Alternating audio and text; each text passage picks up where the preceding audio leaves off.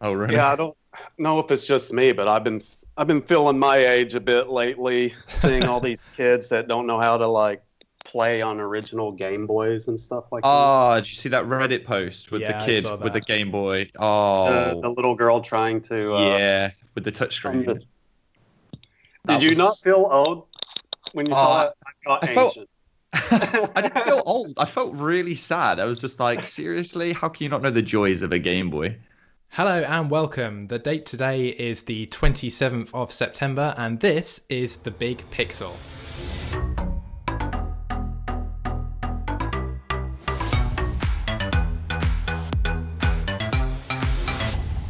I'm George Eastmead, one of your hosts. I have with me, as always, the second host, Ben Palmer-Wilson. Hello. And we're actually joined by a special guest. Drumroll, it is Tristan Riven from Devespresso Games. Hey Tristan, how's it going? Hey, pleasure to be here. So, for anyone who doesn't know about Devespresso Games and your work, would you mind just giving us a little capsule summary of yourself? Yeah, we're a small independent games development team based out of Seoul, South Korea. About 2 years ago, we released our first game called the Coma cutting class. And just a few days ago, we made our console debut for PlayStation 4 and Xbox One with a remastered version of that game. Awesome, and we'll be talking about that a little bit later on in the podcast as well, right? Yeah. And yeah, I can tell you guys more about the game and everything that went into creating it. Sounds fantastic. But first, the news. Ben, I know that you've actually been away over the last week or so, and you've been at a certain event. Would you mind telling us a little bit about what you've been up to? I certainly can. So, if you guys don't already know, there is an event in the UK called EGX. That's the Eurogamer Expo. Happens at the NEC every year. I have been there working for Alienware for the last 4 or 5 days.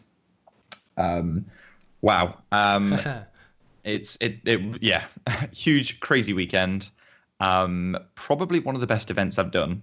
Bearing in mind, I've done the huge ones like Gamescom and big things like Comic-Con at the XL. So I've had some big events, and I've got to say that I think this was my favorite. So we had a great team. Really good, met some really great people, saw some great games, just had a really good time. And actually, funnily enough, it was the biggest EGX to date. So they were expecting 70,000 people, and actually, I think they achieved almost 80,000 people. So, yeah, huge event. That's great. Very, very good. It's fantastic to see that the British gaming industry has actually come along leaps and bounds over the last few years, actually. Like, we have so many events hosted all around the UK now. And it seems like British gaming is actually growing at a rate larger than, even in Spain or France or other countries like that, where, the industry is sort of slowly starting to ramp up and take on some extra numbers. But here in the UK, it seems to have accelerated greatly over the last few years. Good news for British gamers. Yeah, I think definitely. I think that you go back 5 or 10 years and it was almost like a little sideline event that wouldn't really pop up on anybody's radar. And, you look on social media and stuff now and they're hugely promoted and they're getting huge numbers. I think Gamescom was another one where, you saw a lot of people. And actually, I saw quite a few British people make their way over there, spoke to them at the Discord booth. So, yeah, as you said, George, it's really ramping up and it is great to see. And I think we've discussed this in the past where we've said that, gaming used to be this kind of nerdy thing that you'd never really told anyone you did, or you kind of get quiet. And now all of a sudden it's this huge genre, this huge world where almost everybody games in some capacity, even down to, people on their phones with things like Candy Crush. Gaming is a huge industry. And it seems that everybody's involved. I was reading some interesting stats the other day about overall gameplay and versus other industries, and gaming and cinema are almost on the same level now. Actually, I know that we've had stories years ago where something like Call of Duty Modern Warfare 2 sold more copies than any other game in history and sold more than like any other movie on DVD or Blu-ray or something like that. But it seems that the actual industry as a whole is now almost on a par with cinema. I'd be interested to see if it would, ever catch up to something like television. But it's really crazy to see that is at that level now. And even with something like esports as well, which is very much a subgenre of gaming. Esports, there are actually more people who watch esports than sports. That's wild. That is, that's an interesting stat too, because I actually read something very similar, and maybe it just depends on how you crunch the numbers, right? Because I read something like the current gaming industry, I guess depending on how you calculate the numbers, is even larger than cinema and the music industries combined in certain cases. Wow.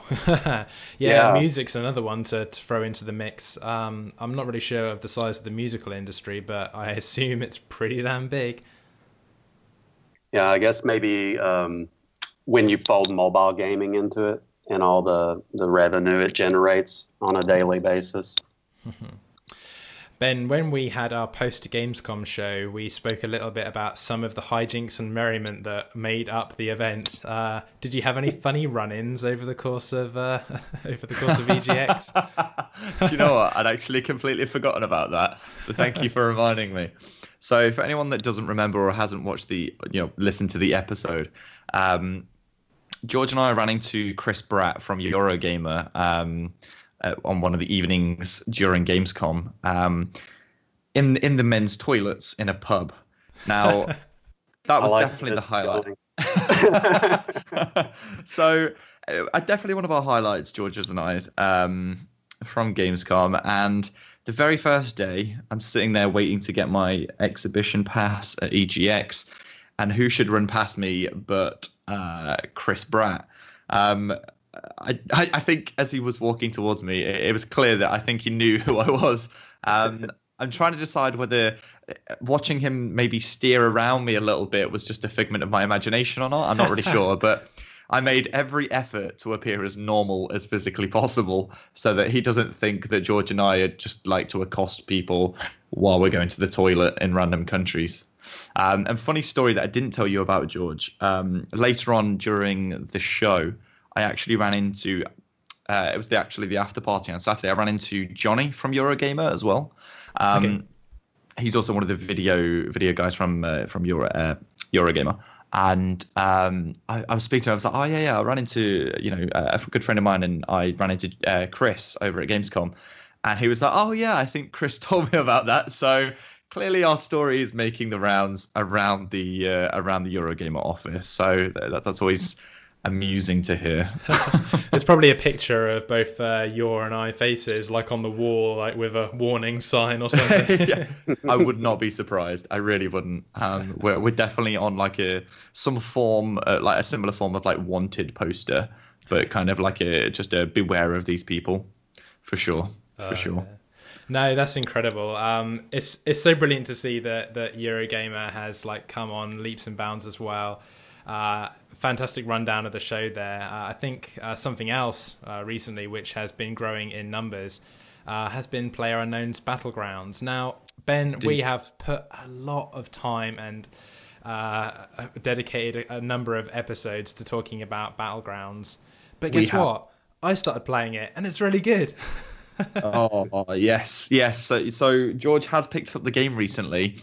And I keep waking up to messages from George at, from about 12 to 1 o'clock in the morning where he's saying, oh, I got to number 4, I got to this, got to that. And I distinctly remember sending you a message saying, yeah, you're clearly addicted. You're like one of us now, one of us. He gets it, guys. He gets it. Yeah. It's one of those games I love watching people play. It's so good, right? It's just, there's every moment in that game is a unique experience. Yeah, it really is. I think when we first spoke about it on the pod, my concerns were that it had been out for some time and I was having my reservations going into it, feeling like I would be left behind.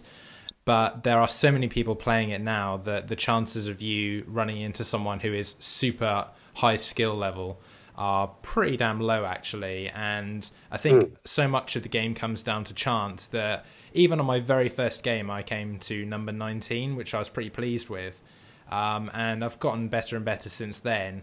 And you don't necessarily need to know all the little quirks and tricks as you go through the game, but the more you play it, the more you learn that anyway, and it doesn't necessarily affect how good you are. My concerns about being good at the game coming into it late are completely unfounded, because at the end of the day, it's you versus 99 other folks, and your chances of winning are pretty damn small, whether you're god tier or whether you're a complete noob. So don't worry about it and just dive on in. True. Yeah, the first time I heard about the game was, I just heard the premise of it, right? You guys ever watched that movie, Battle Royale? I watched it last week. Did you actually? Yeah, I was kind of inspired. Yes. I wonder why. Yeah, as soon as I heard the premise of the game, I was, Minho told me about that. He's my colleague. And I started watching. I was like, hey, this is just like the Japanese movie. Well, minus the pots and pans and, the random weapons element, which would be a pretty cool mod for a game like this, So it's funny you say that, because I think it was one of my colleagues that we were discussing this with.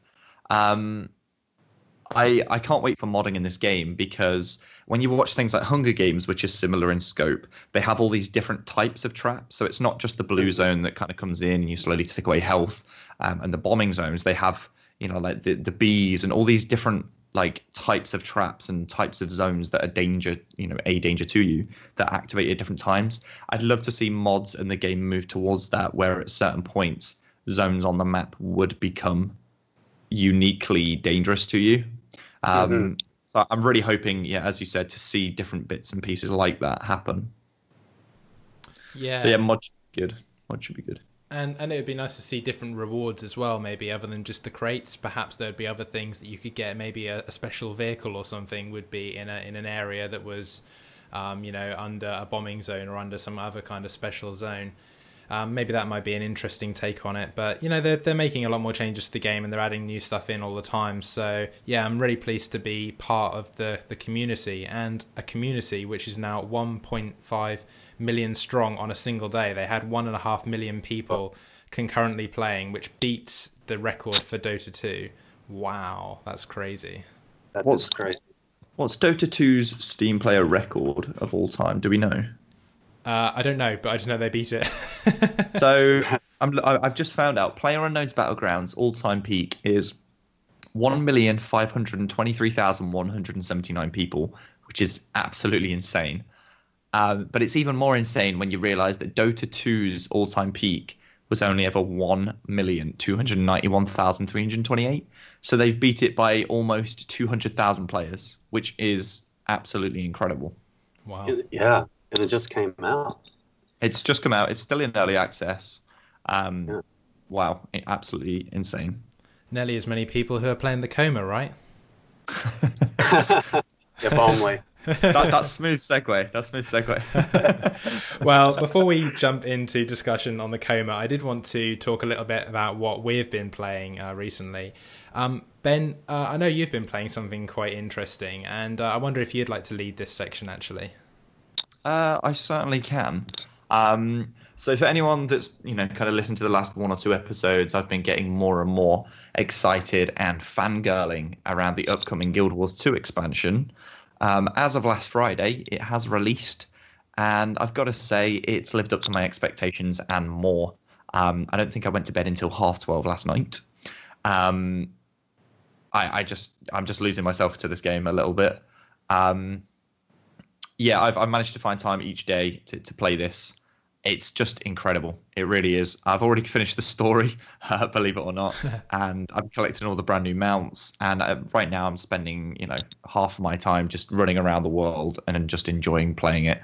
The new maps are beautiful. The story is excellent. And the way to get around the map now, instead of just running around or gliding, if you have the previous expansion, you now have 5 mounts to use and to explore the world with. I'm in love right now. I'm in love. Did you take a laptop with you to EGX, or did you leave it? Oh, you did? Oh shit! I did. I found half an hour one morning. I think it was Saturday morning where I got up and I didn't actually have to work, because for anyone who doesn't already know, I apart from attending events to help out with different clients, I also, my main role is social media content and, advertising and marketing. So, I managed to have a day in the morning where I didn't have anything to do. And I thought, I'll sign on and have a little go. And yeah, I'm surprised I made it into EGX that morning, because I did just get sucked in hugely. And just speaking about EGX really quickly. So George knows this. I've been offered many times to try out VR. And I've always said no. And I don't really know why. I think it is probably down to the fact that I see it a little bit gimmicky at the moment. I've always said, there's no proper games for it and that kind of thing. So I tried a game called Robo Recall on the Oculus Rift, and I thought it'd be just a case of, I'll just try this so I can tell the people coming onto the Alienware booth how to play it. And 4 or 5 goes later, and I'm still playing the game. And all of a sudden, I realize I'm going to be more than happy to drop a few £100s to pick up a VR headset. Virtual reality, as someone who had no interest whatsoever, it just absolutely blew my mind. All these people that come on and like, VR, it's so cool, you've got to try it. And I've been to 5-6 events over the past year and a half, and this is the first time I've even tried it, and I finally get what they were saying. I finally understand, and I'm finally ready to empty my bank account to get the experience at home. I had that moment last year. I was at G-Star in Busan, Korea, and I don't know if any of you guys have tried this. They had the virtual reality room. Well, it's basically just a taped off area, right? With a green screen. And that's yeah. Well, you wear the headset. They put this the setup that I played, you wore this kind of backpack that had all the machinery in it, and then you wore these special gloves, and then they gave you a kind of gun that you carry around, and then you had to wear these shoes, right? And then when you start, they place you in a certain spot that's in that taped off area, and they initiate the whole story mode of the game or whatever. And basically, from within the game, you feel like you're walking through these massive halls, and it was like I was playing a sort of a space shooter alien type game, and I was just walking through this abandoned sort of spaceship. It was so surreal, but from everybody else's perspective, I was just walking around in a circle within that little cordoned off area, right? But it was pretty cool. You tried that before? Not just the headset, but with kind of the backpack where you have more freedom of movement. I get what you're saying. I was just going to say, when you say it's surreal, I totally get what you meant, because after spending 10 or 15 minutes in VR, I came out and I was speaking to one of the people I was working with there, and I just kept looking at my hands. It was like this really weird moment where I'd spent so long in there kind of, playing around with the controllers and moving around in that virtual space, that I came out and it was like, nothing is real. This world isn't real. And I was looking at my hands, those are my hands. Well, I was just like, damn, somebody slipped me a drink while I was in there. What is happening? I just have really bizarre images of that moment in Far Cry 3 where he keeps looking down at his hands. He's like, what have I done? What have I done? That is exactly it. Just come out what is this? So that was literally the first thing I did when I was when you went into VR, just looked at your hands. looked down at my hands. It was like, whoa, See, I was wearing that. the gloves. I could see my hands moving around and stuff. That's so cool. So I did exactly the same thing, because in Robo Recall, you move your hands around, you pick guns up, and you bring them up. And I was bringing these guns right close to my face. So in real life, all I was doing, I'm wearing this virtual reality headset and just practically hitting myself with these controllers in the face. But I was moving this gun around, right, and you've got this complete 3D model right in front of you. With these little tassels hanging off and then moving around in real space, and it's absolutely bizarre. Now, I've got to preface that absolute wonderment with the fact that I did try and shoot myself with one of the guns just to see what happens. Of course. You've got it, right? It's just I'm in VR, I've got a couple of guns with me. What happens if I try and shoot myself with them? I don't think it did any damage, but yeah, that's my little highlight of like VR. It's just like, yeah, first thing to do, typical human depressive tendencies. Let's see if I can shoot myself while I'm in VR. So, but no. Funny though. Like, I think everybody that tries VR for the first time, they go through that really surreal dissonance of feeling kind of disembodied in a way, but also like so immersed in the moment. Yeah. And yeah, I can't imagine. There's going to be a point in the future where this is all completely second nature to people. Yeah. But have you seen this? I don't know. I'm a big unabashed Rick and Morty fan. Apparently, there's the VR game, virtual reality. Yeah. I totally want to try that out. That does look good fun. What was it called? Is it called Paul, or am I making that name up? He's taking Paul off the grid. He doesn't have a social security number. Amazing. So yeah, I remember that. It's like blips and shits. Amazing episode. Hey, have you guys caught up on that actually? Have you seen the latest episode? I saw the latest one. It's so good. George. Yeah. I'm still George, behind. you need to catch up. All right, I finally got around to playing Battlegrounds. Like, what more do you want? we need to catch George up on the latest pop culture. Like, listen, George, cancel the podcast now. Come on, let's go. But yeah, no. Week's the finale, though. Yeah. Don't remind me. Don't remind me. It's a sad time. It means waiting for another year or two for more Rick and Morty. So sad times. There, year or two. Who knows? Yeah, wow. Exactly. So we'll see what happens. But anyway, that's me. What have you guys been playing? Tristan, do you want to jump in? Yeah. Well, I don't really keep up with a lot of newer games. I'm really into all these very narrative-based sort of adventure games, things like that. Are you familiar with the game Kentucky Route Zero? No, not by at any all. chance? Yeah, I am. That's the one where you have to like travel with a little group and you stop and get supplies, right, from the zombies. Zombies. I played it a little bit, so yeah, it's also one of those like really atmospheric sort of point and click adventure games, stuff like that. Telltale games, stuff like Wolf Among Us. But the game that I most recently have sort of jumped into and have been like pleasantly addicted to is This War of Mine.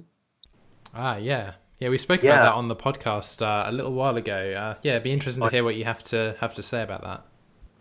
Well, I haven't played it too much. I've probably just logged about 10 hours into it, but yeah, I just jumped into it, and that's my sort of guilty pleasure right now. Very, very cool. I think it's a very simple game to play, and the thing I like about it is that you can kind of customize your experience a bit. So you can kind of, you can put your own profile up there with your friends and stuff as well. And so it's you guys who are the survivors in the war-torn country trying to make it from day to day, which kind of gives it this like pretty cool element. Oh, you can add your actual like photos and bio on there, can you? Yeah. I didn't know that. Oh, how have I never seen that? Yeah, that's crazy. So I don't know if I haven't really looked into whether or not you can change the actual like character models and stuff like that. But yeah, you can totally customize. I think the option in the game is called My Story or something like that. Yeah, and then you can sort of customize your party members. Wow, that's incredible. It's like The Sims, but in a horrible war-torn country. Yeah, and I'm really horrible at this game. I don't think I've survived like past 15 days. I'm just too much of a risk taker. And yeah, I'll just go all out, to just scavenge for food, raid people's refrigerators and stuff. I'll murder old couples, steal all their like chicken wings. So, out of context, we've got an admission of guilt by Tristan, just rating old people for chicken wings. What an awful person! I'm pretty sure karma catches up with me in the end. Like I said, it's decisions like that are probably the reason why I don't survive longer than 15 days in my simulation of these events. But just taking elderly people's KFC buckets. Yeah. But no, that is a really good game, and I do remember we did speak about that a little while ago. Very depressing game. I have kind of played around a little bit myself, but yeah, absolutely brutal game. Very unforgiving if you don't take your time and really plan things, and even then, you can struggle. So yeah, very very interesting game. Yeah, so that's kind of the one that I've been into. Well, from a game which is probably quite depressing to something which is really quite fun, I've been playing Knack 2 over the last week or so. Yeah, it's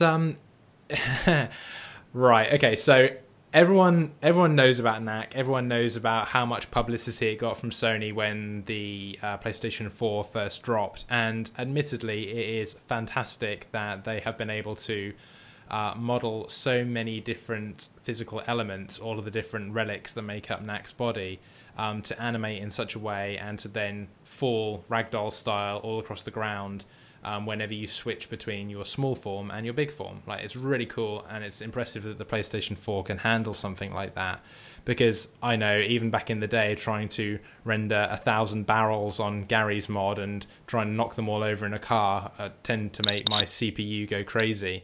So it's really cool that they've managed to do that. Knack 1 never really got a huge amount of traction, and honestly, when I played it when the PS4 first came out, I enjoyed it. It was fun, it was exciting, but the gameplay was really repetitive. It was like watching a Pixar movie where all you had to do was just press square every so often. You could just sit there and watch Finding Nemo and just hit a controller if you wanted to and have the same experience. But with Knack 2, I think that they've definitely made a few changes. They've added a lot more attacks and defensive maneuvers into the game. They've added a few more cooperative elements in there as well. So if you play with a friend, I've been playing with my girlfriend, as I typically tend to do with these games. It adds a little bit more depth to it. There's some cooperative puzzles that you have to figure out. And the combat is a little bit more advanced in that you can level things up and you can actually go through a kind of a skill tree to unlock new attacks to take the combat in your own direction. So I wouldn't necessarily call it Game of the Year or anything like that, but it's been good fun, and I've definitely enjoyed the few hours I've played of it. So just to jump in here real quick, until I saw your kind of schedule for this podcast and what you wanted to talk about, the only thing that I've ever heard about Knack 2 is from a guy. He's a very popular YouTuber called Video Game Donkey. Here we go. Here comes the pop culture. Yeah. Oh yeah. He makes spoof videos. He makes very jokey videos, very very amusing stuff.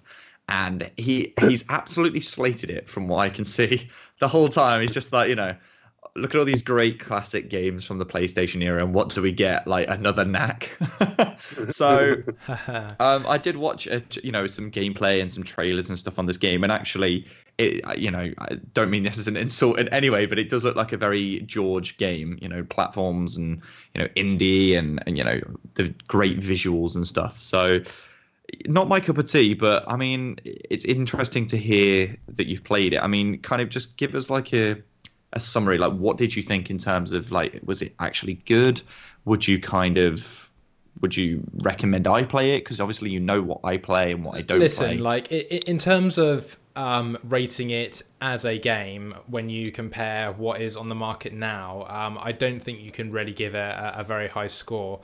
I say that because there are a lot of get-out-of-jail-free cards that the developers play in terms of the overall game design. So, for instance, you will go into an area, you're then gated off from going back to a previous area. Enemies will attack you in very similar patterns. You can fight them back by hitting the same patterns. I know I said that there was a bit more depth to the combat, but there's really not a huge amount of it overall. you can do the same kind of things and enemies will counter them in the same way. It also does the same thing where you will have a party companion who will be behind you, an NPC. They will stand behind you while you fight the enemies, but then only come into shot as soon as you've actually fought them off. There's never anything that really breaks the mold or shakes anything up in any new way.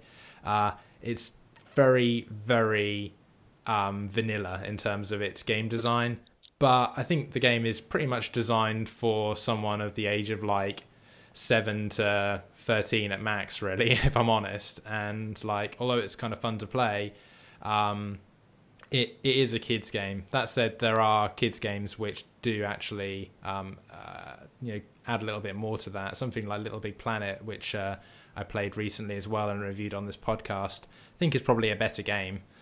So yeah, it's good, but it's not that good. And Ben, I wouldn't offer you to go play it. I don't think you'd have a good time. No worries. Okay. I have nothing of value to add to this conversation about Knack, but I can't be the only one that thinks he kind of looks like Ganondorf. From what? Or maybe like Ganon from Zelda. I don't know why, but every time I see like the cover of Knack, the first thing that pops in my head is just like Ganon for some reason. I don't know. Maybe it's just yeah. You are kind of right, actually. Yeah, he's got that kind of towering sort of like heavy presence. Yeah, heavy presence. Yeah, I can see that. Yeah, I definitely see the comparison for sure. Right. Ben, I actually met Knack at a previous EGX. I think it was EGX maybe a Paris Games Week or something. I don't know. Yeah, he was there. I shook his hand. I don't know whether that's a joke or not, but we can all meet celebrities. It's not just you in bathrooms. Oh wow, here we go. Celebrities. Oh, I did actually quickly running back to the EGX. I did actually meet some really cool people. I met Jack Frags. Jack Frags is absolutely lovely. Yes. Really, really cool guy. I saw Sacriel, didn't manage to speak to him. I probably had a few too many drinks to hold a decent conversation, so probably wouldn't have been my best moment. But yeah, and obviously, Chris Pratt and Johnny from Eurogamer. So yeah, definitely, you need to come to more events, George, so that we can embarrass ourselves further to other members of the Eurogamer staff. That is, of course, as ever, my objective. Without further ado, let's dive into the feature part of the podcast and talk about the Coma Recut. Absolutely. So, Tristan, we didn't have you just on here to listen to this insanity the whole time. It would be great to have you talk a little bit about the Coma and help anyone who doesn't know anything about it actually understand it. So, the Coma is essentially it's a 2D horror title, also on one plane. And it's actually inspired by a lot of the pressures of the Korean education system, correct? Yeah, couldn't have said it better myself. So we're a small game studio. There are 4 of us now. And when we started making the Coma, we kind of settled on the idea of creating a sort of 2D survival horror adventure game. And a lot of that was just us kind of going with the flow of what we were good at. Minho, a very prolific artist. So that's why we wanted to keep everything hand illustrated. But when it came to the story itself, we wanted to stick with something that we could all sort of identify and understand really well. And we decided to kind of base the central narrative on the pressures of kind of growing up, living in a place like South Korea, where the social and the social pressure to perform and maintain excellent grades from elementary, middle to high school is really high, and something the students struggle with every day. So we took that little bit and we decided to craft a sort of horror story out of it. Okay. So you say that the whole culture behind the game is what inspires it. Tell me a little bit about what that's like for a student in Korea. Why is it so oppressive? Yeah, I mean, I think, you know, I always hesitate to say like, okay, this is extremely oppressive or something like that, because it's something that everybody over there deals with. So it's the topic itself is not going to be something that is alien to anybody that's sort of either taught in Korea or has ever been educated there. So I'll give you like a good example. I used to teach in South Korea, so my background isn't actually in game design. My major is about as far from that as it could possibly be. I graduated with a degree in Asian studies. So after graduating, I kind of moved over to South Korea, and one of my first jobs was to work as an English teacher in an elementary school. And these kids will wake up really early. I mean, they were getting to school. Some of them were waking up around 6 a.m. They get to school, and then when school's out, they immediately go into their extracurricular activities, which can range from doing piano lessons to going into cram study groups. And sometimes these kids, like I'm literally talking about elementary school students, sometimes they don't get back home until, 10 p.m. at night. And that's seen as a pretty normal thing in South Korea. Okay. So I was always like, and until today, like I'm just sometimes really taken aback by, what a normal thing this kind of schedule is for some kids. Some kids don't get back home until midnight. They have special hagwons. Hagwon is the Korean word for private school, private academy, where they study really late into the night.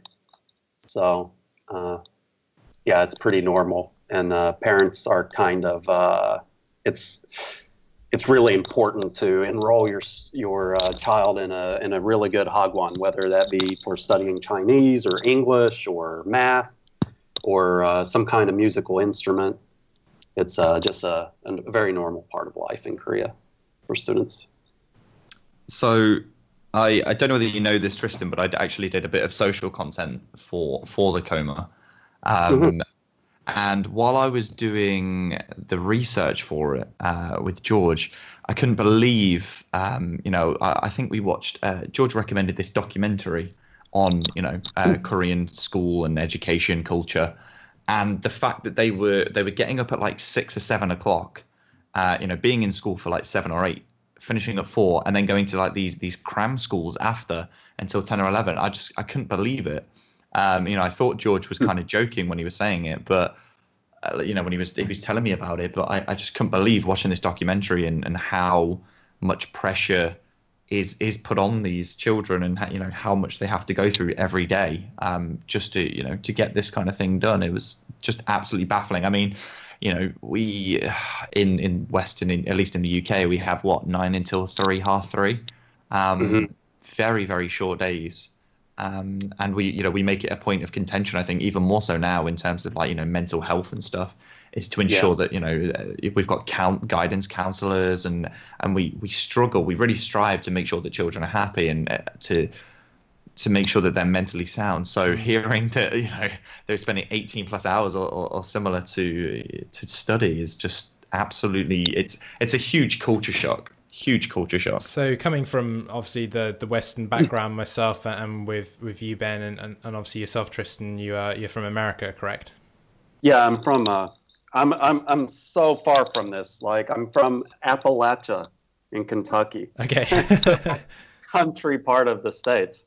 So yeah, I mean, for me, it was a huge culture shock for me when I first arrived in Korea and like literally saw this going on. And just kind of how desensitized everybody is to it. I don't even know if that's the right word. It's just considered a normal part of culture. Yeah. I think like to drop a history lesson on you, with the UK, of course, we had the Victorian era and then, the Industrial Revolution, where we had kids working in factories and stuff for a long, long time. And it was only until we had that kind of realization that, these kids couldn't actually function in the same way that their parents could. Maybe they could do jobs where they could use their size to their advantage, cleaning chimneys or something like that. But aside from that, the parents were, out at work all day, and then the kids had nothing to do during the day. And so then we had more of an emphasis on having them go to school. But Ben, as you say, in today's culture here in the West, we have a strong pressure on making sure that kids are treated fairly for their age. Out in Korea, I think a lot of this pressure comes now from off the back of the Korean War, where there was a lot of emphasis put on trying to grow the educational system and try to grow the economy as a result as well through essentially hard work. All of that puts a terrible amount of pressure on a kid and, of course, on parents as well. But I was really interested to learn from you, Tristan, actually, how in the West, a kid in school, if they're, the funny one, the troublemaker, they're usually the cool one. Out in Korea, being smart is cool. Being a tutor can earn you millions and millions of dollars. It's really insane how that whole culture is completely different, right? It's just you watch a lot of American films or cartoons and stuff like that. We have these like tropes of what it means to be the cool kid or the jock, right? I don't know if that's the same in the UK. I can't imagine it must be like too different. But in Korea, it just totally gets turned upside down. The whole concept of the cool kid. And even during my time as a teacher, you could definitely see, like, I had the experience of having kids in my class who in the States would have been considered like the more sort of athletic, popular type, right? Totally shunned in Korea because he's just like not there, not paying attention to the teacher, not really participating in class with the rest of the group. And Korea is very much a collectivistic culture. That old saying, the nail that sticks up gets hammered down, right? Yeah. So Korea is very much like kind of in that frame of mind. And when you have a class full of students that are all like trying their best to like focus and do this thing, if you got like one kid that's just not putting in the same effort, right? He gets shunned, or he will definitely feel that social pressure to kind of perform. So I think it really does just go back to that massive culture shock. Like you said, we over here we have the popular people are the guys that do mess around a little bit, that are sporty, that are athletic. Although we've been out of school for a good number of years now, but it's crazy to think that the nerdy bookworm kind of sort of that archetype is kind of the ideal over there. It's the polar opposite of what we typically associate. I mean, look at any Western kind of film, and the most the quote unquote popular kid is the sporty gets the girl guy, that kind of thing. Just again, huge culture shock. So you wanted that's not to say that there isn't a fine balance, though. It's like that's the other thing, which is you can be the otaku, right? Which is that is not a good thing in Korea, right? That's where you kind of go over the nerd line over there. And then I don't know, it actually reminds me a lot of what it must have been like to grow up in the 80s, early 90s, when I don't know about the UK, but in the States, definitely if you loved video games and Star Wars and stuff like that, you were kind of socially shamed for being like really into these things, right? Sometimes Korea's still like that, you know, if you're like too into like mangas or comic books and stuff like that, all right, you can cross the line. It really reminds me of that kind of era in a weird way. Interesting. So you can go too far in the opposite direction as well. There's a middle ground. You can just be studious. Tristan, it's clear that you wanted to tell a story about the educational system, and there was clearly a lot to say about it. Why did you decide to go down the route of a horror story? What is the basis behind that idea? So, actually, to be really fair, a lot of this was informed by Minho's own experiences. Not that he got chased through schools by a knife-wielding psychopath, but you know, he wanted, when he was originally crafting the story, he wanted to find a way to work these themes into this sort of horror game, this crazy horror game. I mean, the concept of our game, for those listening who don't know about the Coma, is that you're playing as Young-ho, who is a Korean high school student, and on the last day of finals, he kind of stays up all night cramming, and then he falls asleep in class and during his tests, and he wakes up to find himself trapped in this sort of shadowy version of his school, and all the doors are locked. There's no way out of the school, and he's being pursued through the halls by this psycho that looks eerily like his teacher.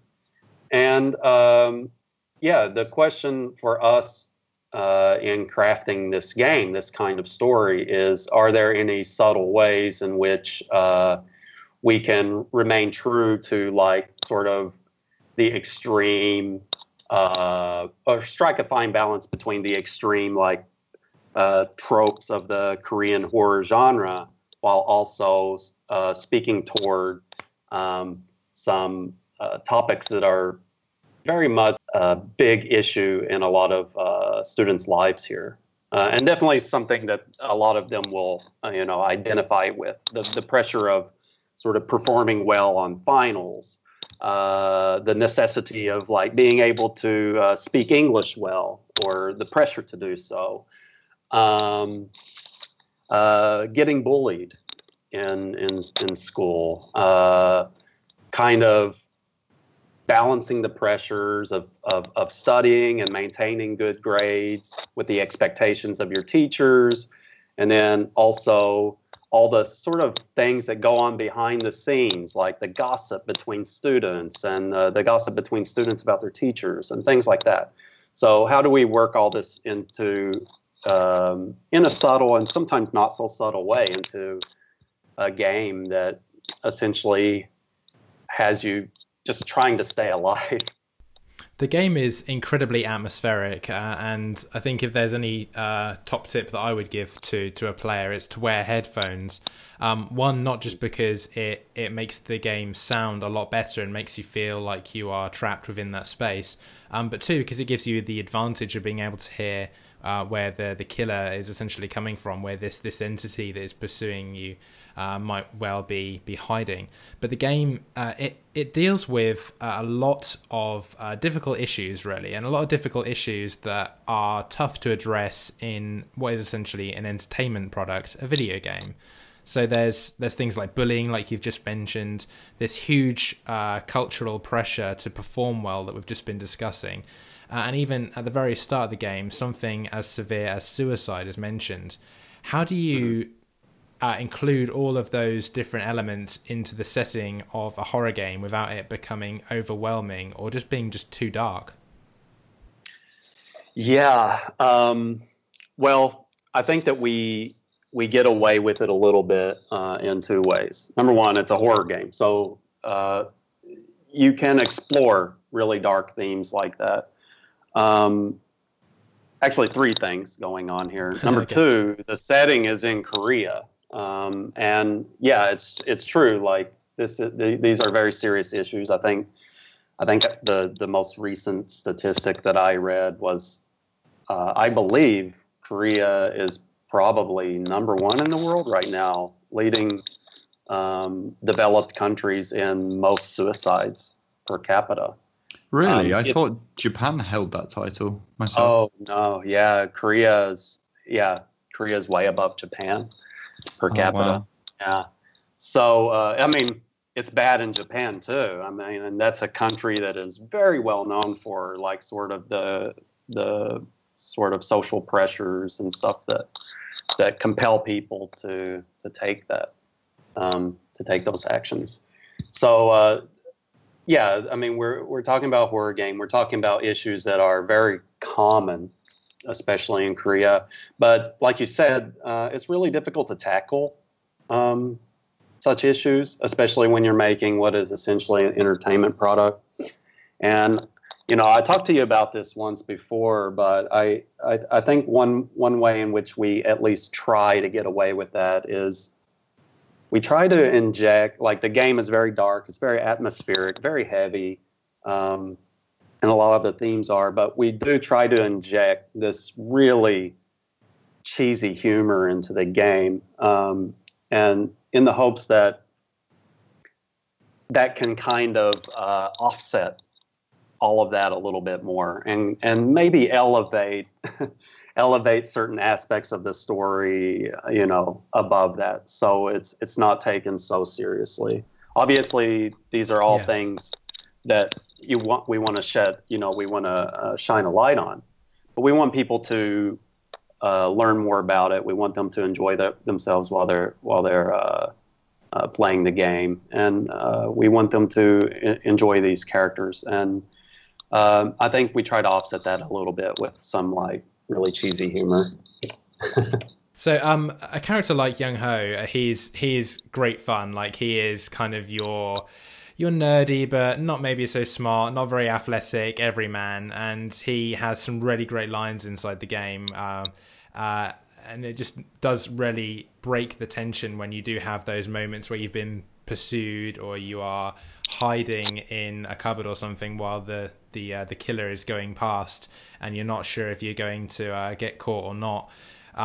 It really does help break that up, and I think that you've done a fantastic job of being able to try and tell both sides of the story with that.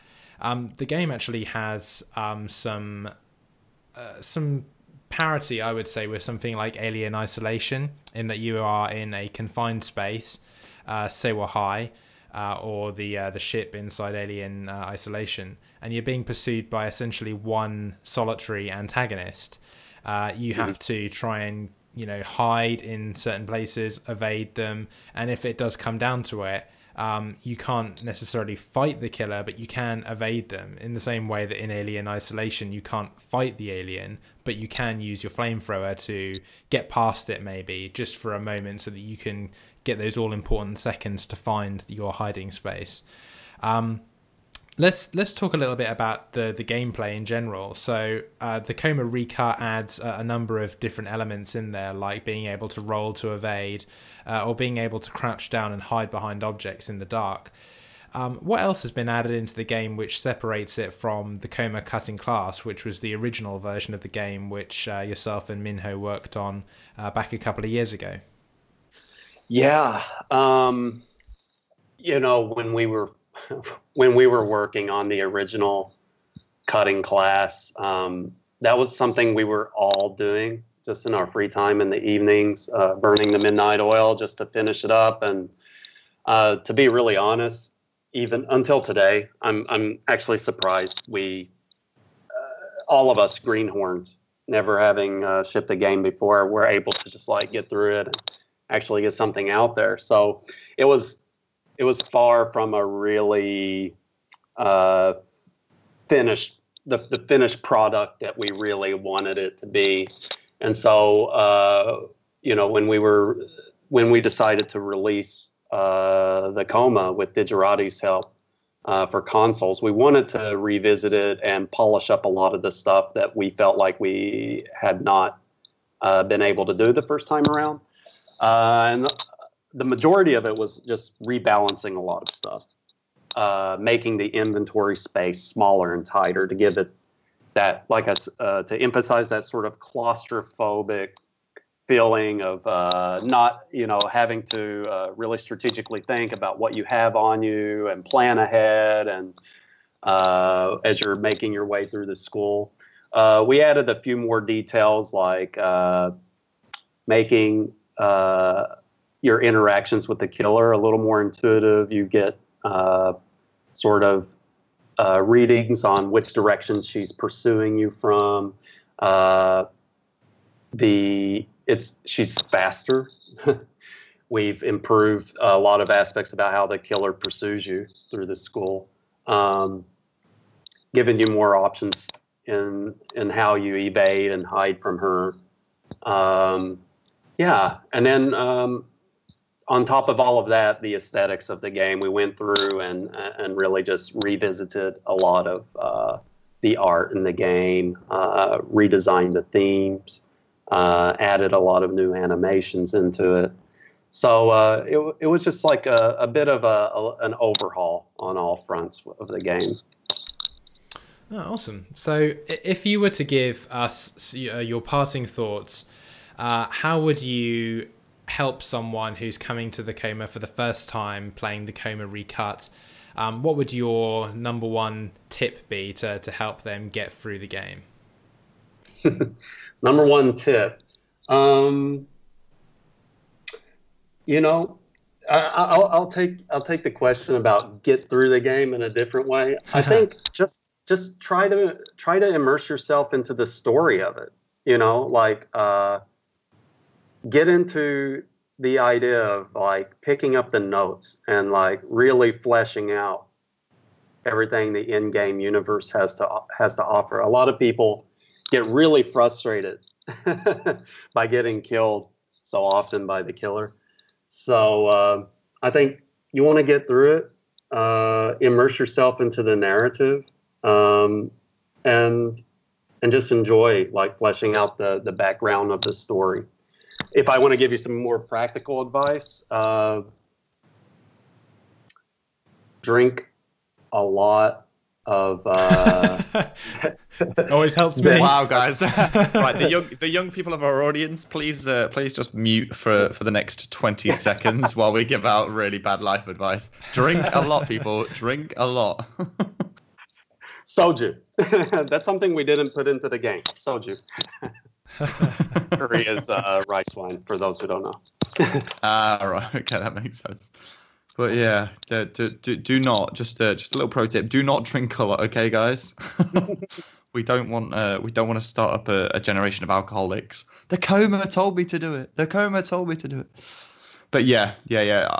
One thing when I had a little go on the game, George said, make sure you keep your health up. Make sure you go to the vending machines and make sure you've got things, because if the killer catches you, you're going to need to keep your health high. Yeah, I would say just don't get stuck without Band-Aids or antidote. Like the worst thing would be to get poisoned when you're really far away from a vending machine or someplace where you can practically find that stuff. Yeah. So it's always good to have some of those in your backpack. Two quick questions from me. Just kind of going back to, like the gamers and the people that are playing it. The first question is, have you kind of, looking at the audience, looking at who's bought it, have you noticed whether it's a predominantly like Asian audience that's bought it, or have you seen kind of a really good response in, the Western audience? And the second question is, have you kind of got any feedback from gamers, perhaps in Korea, that, have really identified with the game and told you their story of how it relates to the game? Very interesting questions, and I'm still waiting. We'll see how that plays out when it comes to Recut. So I can only speak to how Cut and Class fared. I would say our biggest audiences were in China, and then randomly Russia. Huge. Like our biggest fans are probably in China, and then there was one small country that totally caught me off guard, and there was a time when they the majority of our sales were coming from this country, Thailand. I don't know what it was about Thailand. I do know that Thailand does have a very vibrant horror movie scene, and they're into a lot of Korean media there as well. But yeah, those were the three countries where we actually received the biggest response. Okay. Yeah.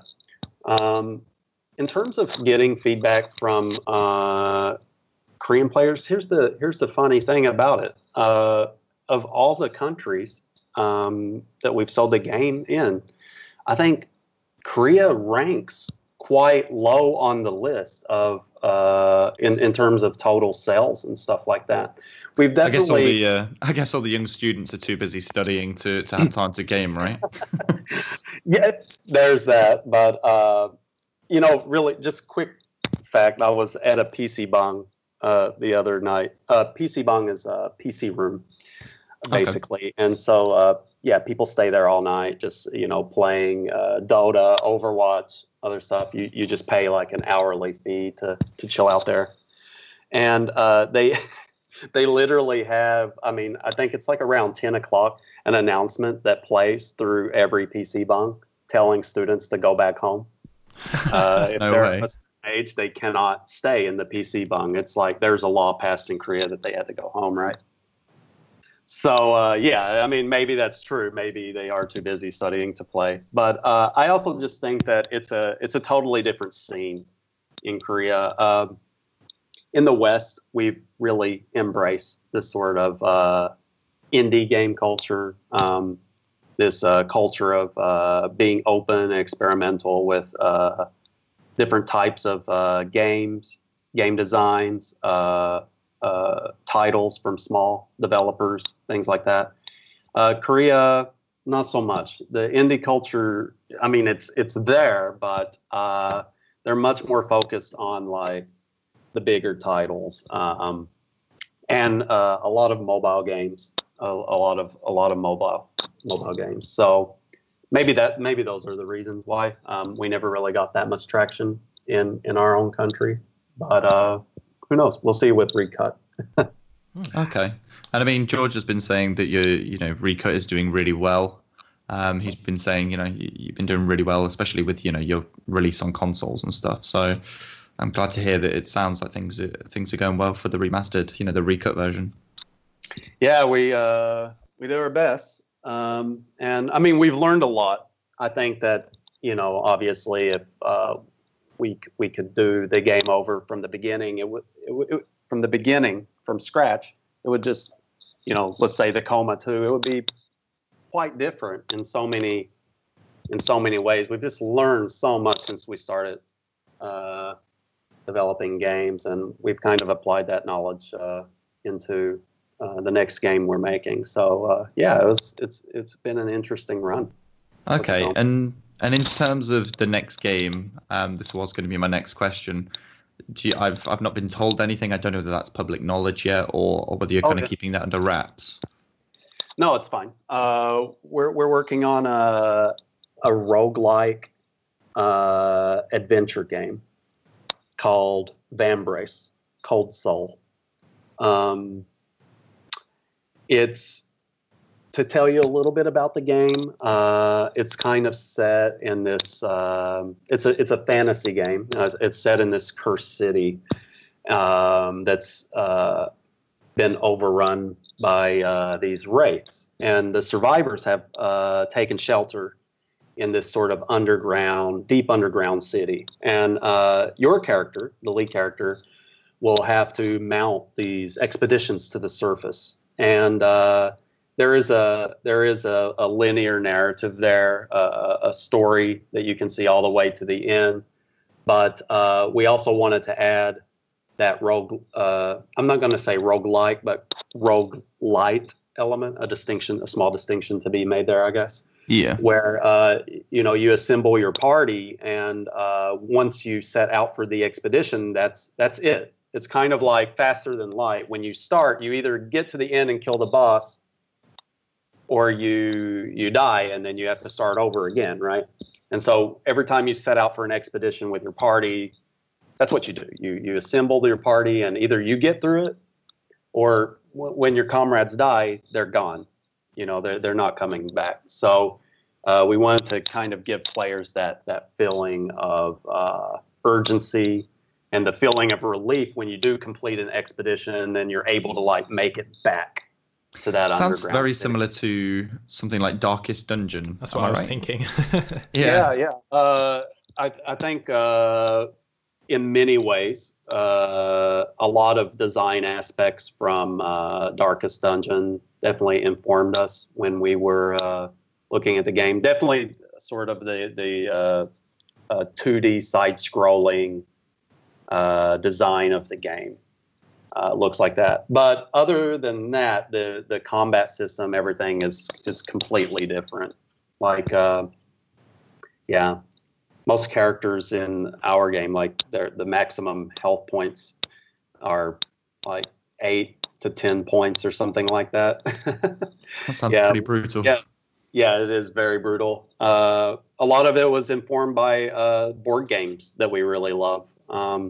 Actually, you guys, I was listening to one of your previous podcasts with, what was his name? Dan Felder? Yes, that's right. Yeah. That was such an interesting podcast. And I think that he made a really good point, you know, and it's something that I could relate to definitely when I was listening to him speak. You know, he was mentioning a lot of people ask him, you know, what do I do if I want to get into game design? How do I get into game design? Where do I start?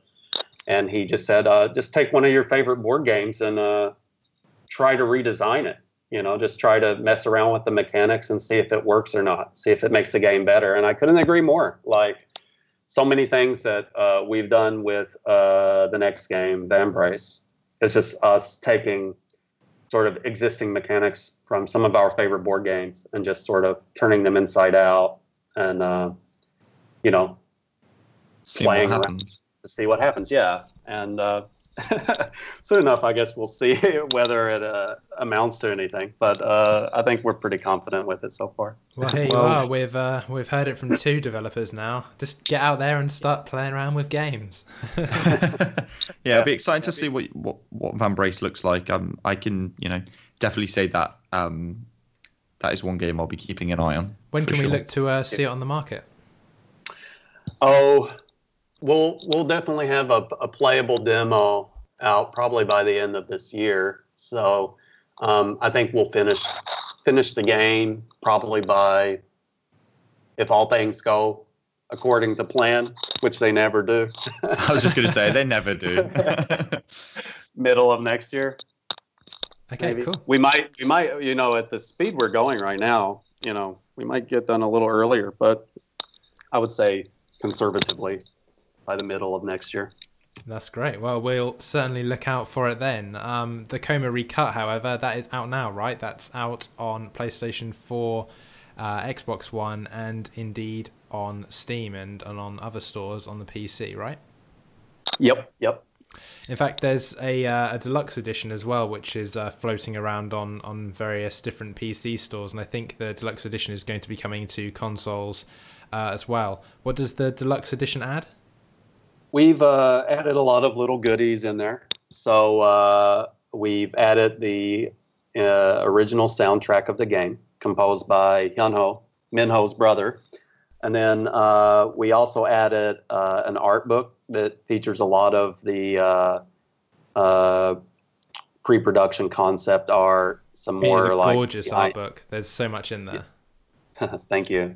A lot of background info on the characters, the story, sort of the lore of the Coma and the teachers of the school. We've added stickers, emoticons, and for Steam gamers, you'll actually have another skin to use for Young-Ho. So that's pretty cool. Awesome stuff. Well, Tristan, it's been incredibly insightful speaking to you today. I think we've both learned a lot about Korean culture here. And we're really excited for both the Coma Recut and Vambrace next year. Yeah, thanks. Thanks for having me on here. It's been a lot of fun. It's been an absolute pleasure, Tristan. Right, well, I think that's all we've got time for on today's podcast. If you are interested in listening to any of our previous podcasts, you can head to our website, which is bigpixelpodcast.com. George, where can they find us if they want to send us a tweet or two? Yeah, sure. So Twitter is indeed one avenue. You can tweet at us, whether it be 140 characters or 280, at Big Pixel Podcast.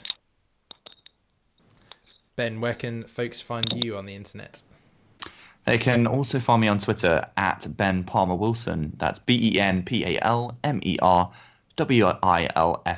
And after having said that once more, I realise I'm probably going to get a name change to just Ben PW. Really, I'm tired of saying it. George, what's your Twitter? Where can they find you? Sure. My handle is GEastmead, GEASTMEAD. Tristan, where can people find out more about the Coma online and, of course, yourself? Yeah, just go to devespresso.com, DEVES, excuse me, PRESSO.com. I used to be pretty active on Twitter. I recently wiped the slate clean. But if you still feel like following me, at TL Riven, TLRIVEN. Awesome. And can people follow Devespresso on Twitter as well? Yes, at Devespresso G. G for games, right? Yeah. Or because you're all just such gangsters. Oh. I was going to make the joke that it was for George. George is just a little honorary member at the end of the name. Honorary member of the dev team. I like it. If you have enjoyed this episode today, make sure that you hop onto SoundCloud or iTunes and leave us a review. If you have anything positive to say, please put it down in the review section. If you have creative criticism as well, we're always happy to hear it. So please just let your thoughts be known. We'll be back in a couple of weeks with another exciting episode. And I think that pretty much wraps it up for today. Thanks a lot, guys, for listening. And again, thank you, Tristan, for being part of today's show. Yep. Thanks for having me. It's been cool. Take care, everybody.